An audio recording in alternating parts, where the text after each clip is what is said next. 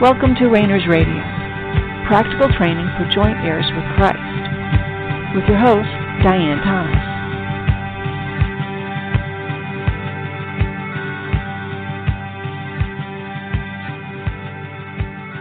Good evening, and welcome to Rainers Radio. This is Diane Thomas, your host.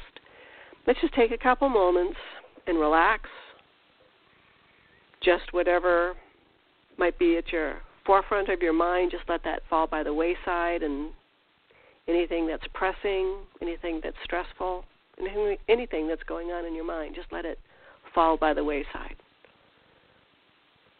Let's just be aware of the presence of God. He's always present. He's always there. We don't have to convince him or reach out to him. He's with you and in you, and you are with him and in him. Your spirit is one with God. Spirit dwells in spirit. You are one with him right now in your spirit. The problem is not a spiritual relationship with God. Our problem is a soulical relationship with our spirit. We were born without that soulical connection. And when we were reborn, born again, all of a sudden that spirit was there. Our true nature was reborn, re-enlivened, and one with God. So that's not the problem. Our relationship with God is not the problem. It's our relationship between our soul and our spirit that's the problem. We've talked a lot about how to cooperate with God through waiting and through listening and learning to have confidence in being able to hear him. And with learning about the supernatural, we're expanding our awareness of the opportunities that we have here on this earth to cooperate with God, to become one, spirit, soul, and body. His purpose for you and me is that you would be one, spirit, soul, and body. That's the original intent of creation, that here on this earth, that these beings that he's placed his spirit in would have a soul and live in a body. And without getting too off track and talking about why he did that and the mechanics of it, what we're now working to do is restore that oneness, spirit, soul, and body. So in one sense, we're returning to the original makeup of a being here on this earth, a spirit being with a soul that lives in a body. Well, then why did God let his creation, these beings, go through whatever process where now we have to be restored, where all this chaos and all this sin and all the tumult and all the time, why didn't he just keep us spirit, soul, and body? You know, he refers to in the scriptures, he refers to Adam as his son. Why then was it necessary through our separation? Why he could, if he wanted to, none of this was necessary. He could have kept Adam and Eve from sinning, from choosing to do something God didn't want them to do. He could have kept them. What was his purpose in allowing and purposing and creating the circumstances and having all the players where they needed to be for that fall to take place, that lowering of Adam and Eve from being spirit beings to being dead in their spirit and separated from God, what benefit, if any, is there to God? And I would propose, we've talked before, I think a big reason is there are qualities of character and nature in our soul, soulical nature, that we would not have if we were never separated from God. That separation was somehow necessary to experience apartness from Him. Without being away from Him, we would not value Him the same way. Adam and Eve took God for granted. And there was no blame involved in that. It's just a fact. It's not that they were wrong for doing that. They had never experienced existence without a spirit connection with God. They had all of their needs met through spirit, spiritual connection with God. They had all their needs for love. They had all their needs for acceptance and for value and for significance and for purpose. All their needs were already met. God provided everything. God fulfilled their needs completely because they were one with Him. And then they also had a soul and a body.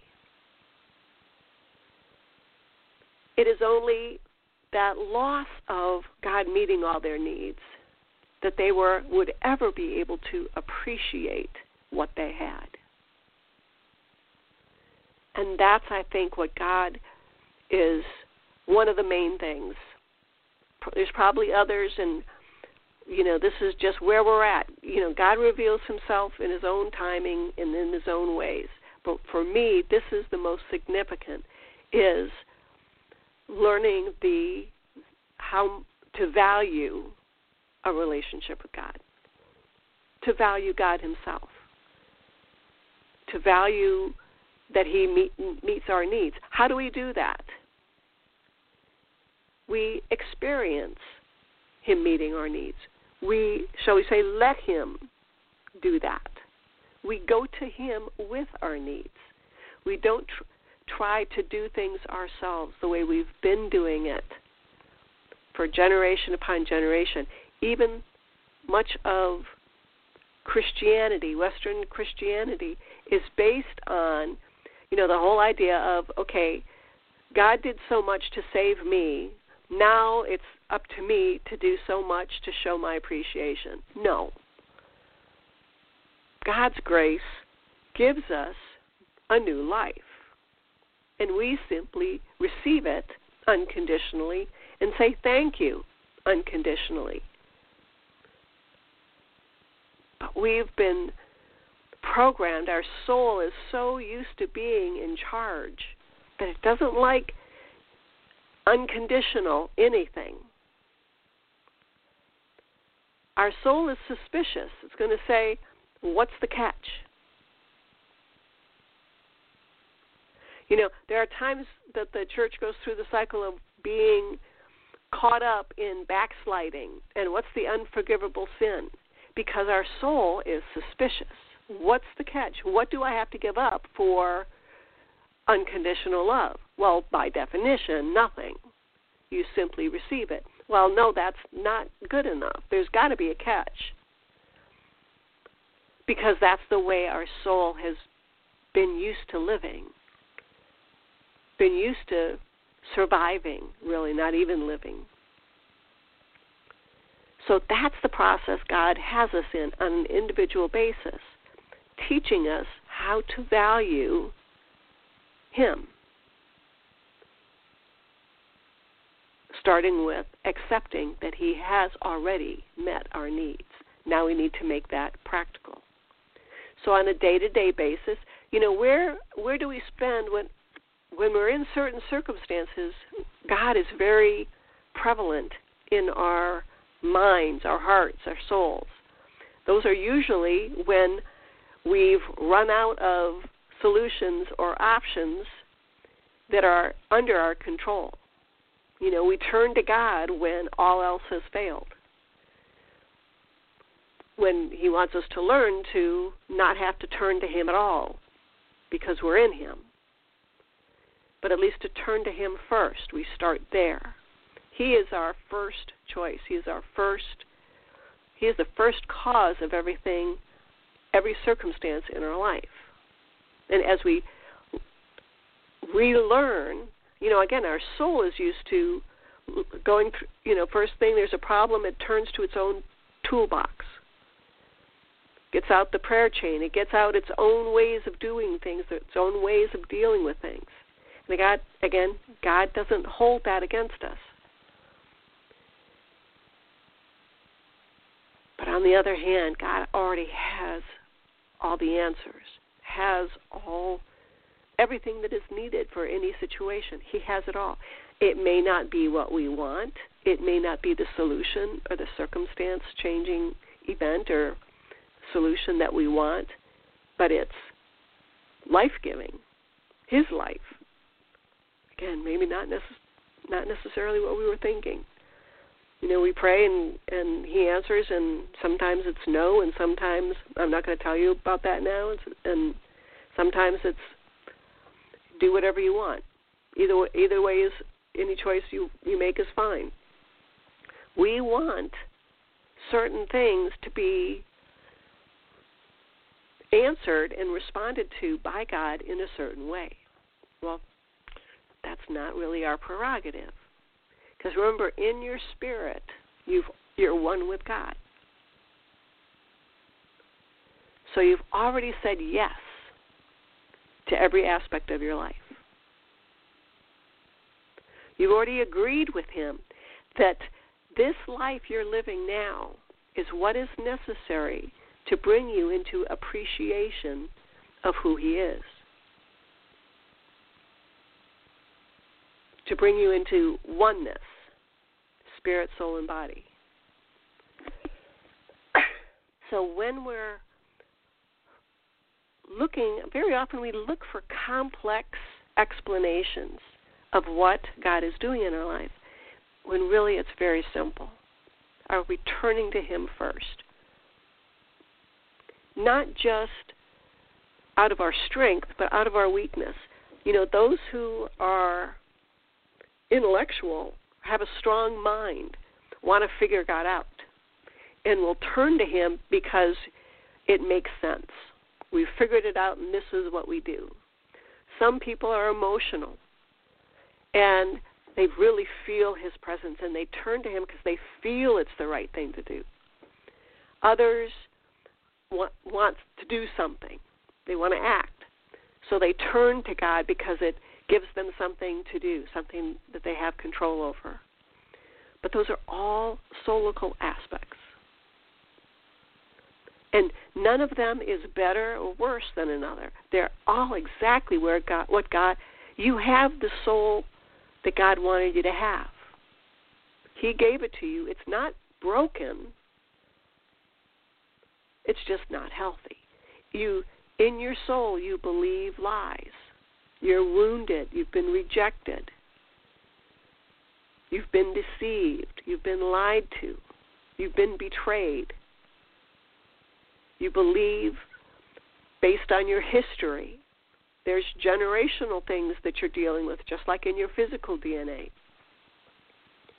And God knows all of that, and He doesn't hold it against you. He just says, okay, this is where we're at. This is the day that I have made. Rejoice. Let's make the most out of it. Let's get the most out of it. And we start with appreciation. Thank you. Thank you, Lord. Thanksgiving and praise so often go together. And it's because I think out of every expression we can have, every attitude, it's gratitude that draws spirit and soul together. Your soul desires to return to its relationship with spirit, your spirit.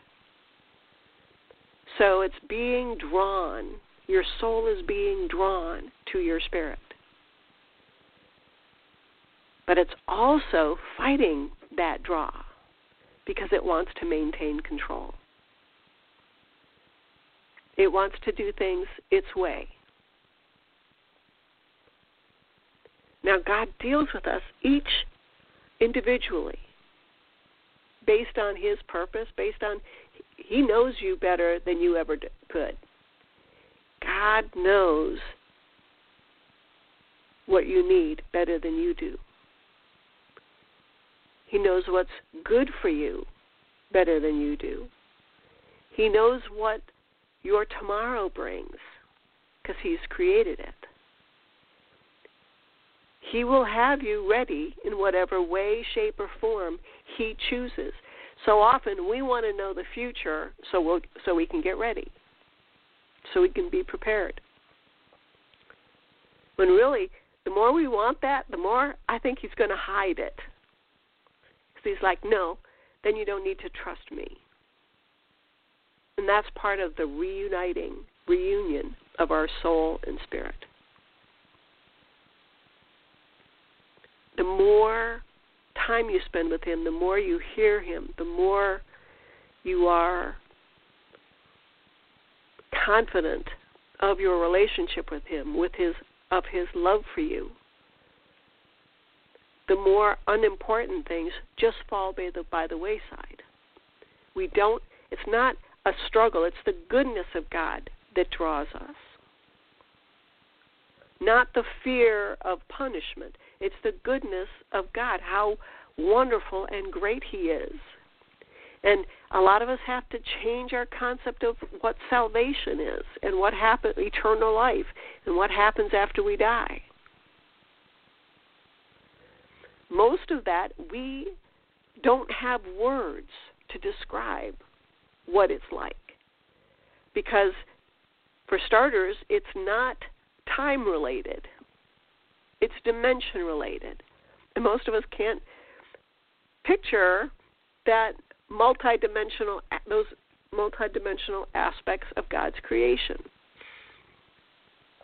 Even just looking at all the planets He created that, like the Hubble telescope beams back, just to know that the light from those stars, from those planets, those stars have flickered out and died billions of years ago, and yet the light's just now reaching us. We have a hard time comprehending that kind of space, that kind of time, that kind of distance. Because we're so used to just seeing things from our own perspective. I think that's one of the reasons God draws us into learning and desiring the supernatural abilities that are in our bodies now, that are in our soul now. He gives us a desire, He gives us a thirst to understand the supernatural realm, the supernatural abilities that we have. I mean, most Christians, if you ask them, would you like to learn how to raise the dead? On the one hand, they'd say, well, yeah, that'd be really cool because that's what my Savior did. On the other hand, but I'd never be able to do that. And I think God wants to bring that up to the surface and deal with it. Why do we think that these abilities, let's look back in Jesus' time. Pretty much from what I can tell, everybody walked around as in a human form, in human body. They all had hands and feet and arms and legs and a head and a body, a torso. And they talked and they had eyes and they had a nose and they heard and they functioned and they looked very similar to the way we do. And yet we think somehow that the soul has completely lost its ability to relate to spirit. Even our body, which is far more frail and far more easily transformed than our soul, That's remained consistent. Let's say from Adam and Eve, Adam and Eve looked in human form just like we do. They had hands and arms and legs, etc. But they were one, spirit, soul, and body. But the body that God gave them was perfectly suited for this time here on this earth. Same way your body is suited for this earth zone. And the soul He's placed in your body, He gave it to you for a reason.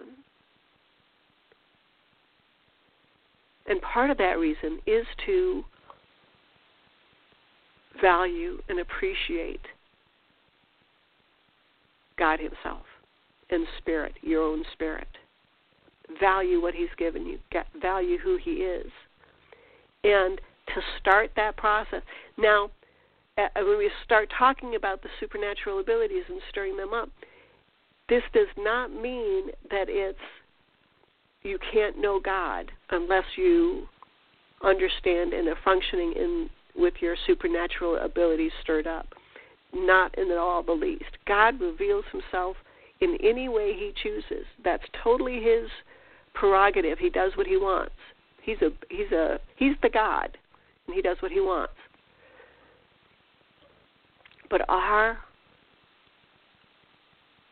opportunity is to respond to His drawing. He's drawing us by His goodness. How do we respond? How do we value His drawing? Is we let Him draw us in whatever way He chooses. This is why we often talk, if there's a desire in your heart to know about these things, that came from God. And I'm talking about, again, your supernatural abilities. Some people call them spiritual gifts. We're not using those terms for the specific reasons we've already talked about, because they're not spiritual and they're not gifts. They're abilities that came with your soul, and they function in the supernatural realm. So we're going to continue to. Now, if you want to use spiritual gifts, fine. But they're not. They're neither. They're not a gift, and they're not spiritual. But when we talk about what we've learned, let's say what's been the list, Paul's list, everything from the ministry gifts to the power gifts to the gifts of faith, whatever, those are all part of your soul right now. And when we look at those men and women who hung around Jesus when He was walking around in the flesh, in the body, spirit, soul, and body, united, He had to learn how to speak with His Father. But once He did, He and His Father were one. He said, you've been so long with me, you don't recognize me. When one of His disciples said, show us the Father. He said, have I been so long with you? He knew who He was. He knew He and the Father were one. That's what our end goal is, that we would know. And it's not so we can achieve a purpose. It's because He loves us. And there's the change that will have taken place in, do we want to use the term humanity for not having a better word? Ever since Adam fell, the restoration will be back to spirit, soul, and body being complete with the additional character of appreciation, of gratitude. I'm sure other things, but to me that's the main one, is being able to say, thank you, God. Adam and Eve never needed to say thank you, because everything had always been provided for them. So they didn't have a concept of it not being there. We're kind of on the opposite. We're learning from, we're only going to ask for a bare minimum. We're only going to expect a bare minimum. Because then when we die and we go to heaven, then we'll sit on the thrones with a golden crown, and that's when we'll have all our wishes fulfilled. It's after we die. But that's not God's intent. And it's not about our wishes, it's about our desires, that He gives you desires. It's not that He gives us what we want. It's He puts the desires in us that He wants to fulfill. So we will want what He wants us to want. So if you have any desires, if you have any wants, if any of this supernatural stuff is interesting to you, that's God's promise that it will be fulfilled. You're on the right track. You're heading in the right direction. You're simpatico with His desires for you. No other source would give you a desire to know about the supernatural realm. Because you are now a spirit being, you have the power and authority over the supernatural realm. Also within the supernatural realm. Now, before you were a Christian, before you were born again, and those that aren't born again, they have power and authority in the supernatural realm, but not over it. Because only spirit beings, you and me and those that have been born again, and God Himself, we're the only spirit beings.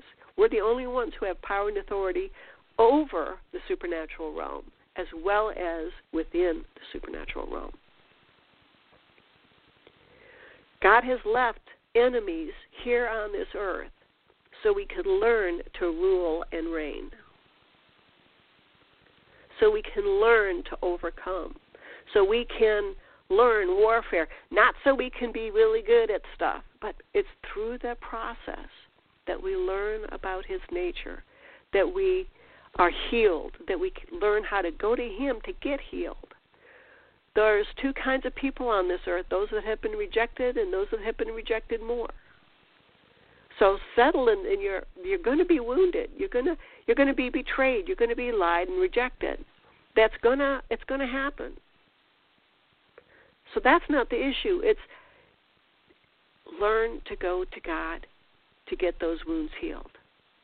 Learn to go to God to get the truth to overcome your lie. And that turning is your soul turning to your spirit. That's precisely the action, the movement that restores your soul to your spirit. It's such a little thing, and yet it's tremendous. We don't look to the outward circumstances. I always think of Paul in his last days, the letters he wrote when, as he was getting ready to go to Rome and be killed. He knew he wasn't going to survive that. He knew that was where he was going to end his life. He was convinced that his life's work had been a failure. He considered himself a complete failure. Paul. So for you and I, we have a benefit that we see what the mistakes others have made. We don't have to make those same mistakes. We can build on what others have paid for and accept the small circumstances, the small changes that God is doing are far more important than any great impact we can have. Because Paul was also convinced that God loved him, that he was in the beloved. He knew where he was going. He knew he was going to be accepted. He knew God loved him. Even though he thought he was a complete failure. So you and I, we have great opportunities, and over time we'll get into some specifics, but really start any area where you think that this is not something you're interested in, fine, go find something else to do. God will then point you in the right direction. But if you have any desire, and even if it's just an idea that God wants you to then ask to stir it up, to start being good at, start doing research, start looking into this, do that. It's like learning a new hobby. Oh, I always wanted to learn woodworking or bike riding, whatever. You start doing it. You don't really, you just start doing it. So that's what we're going to start doing. So thanks for tuning in. We'll be getting back together again the same time next week. Until then, thanks for tuning in. This has been Diane Thomas of Brainers Radio. Have a great night.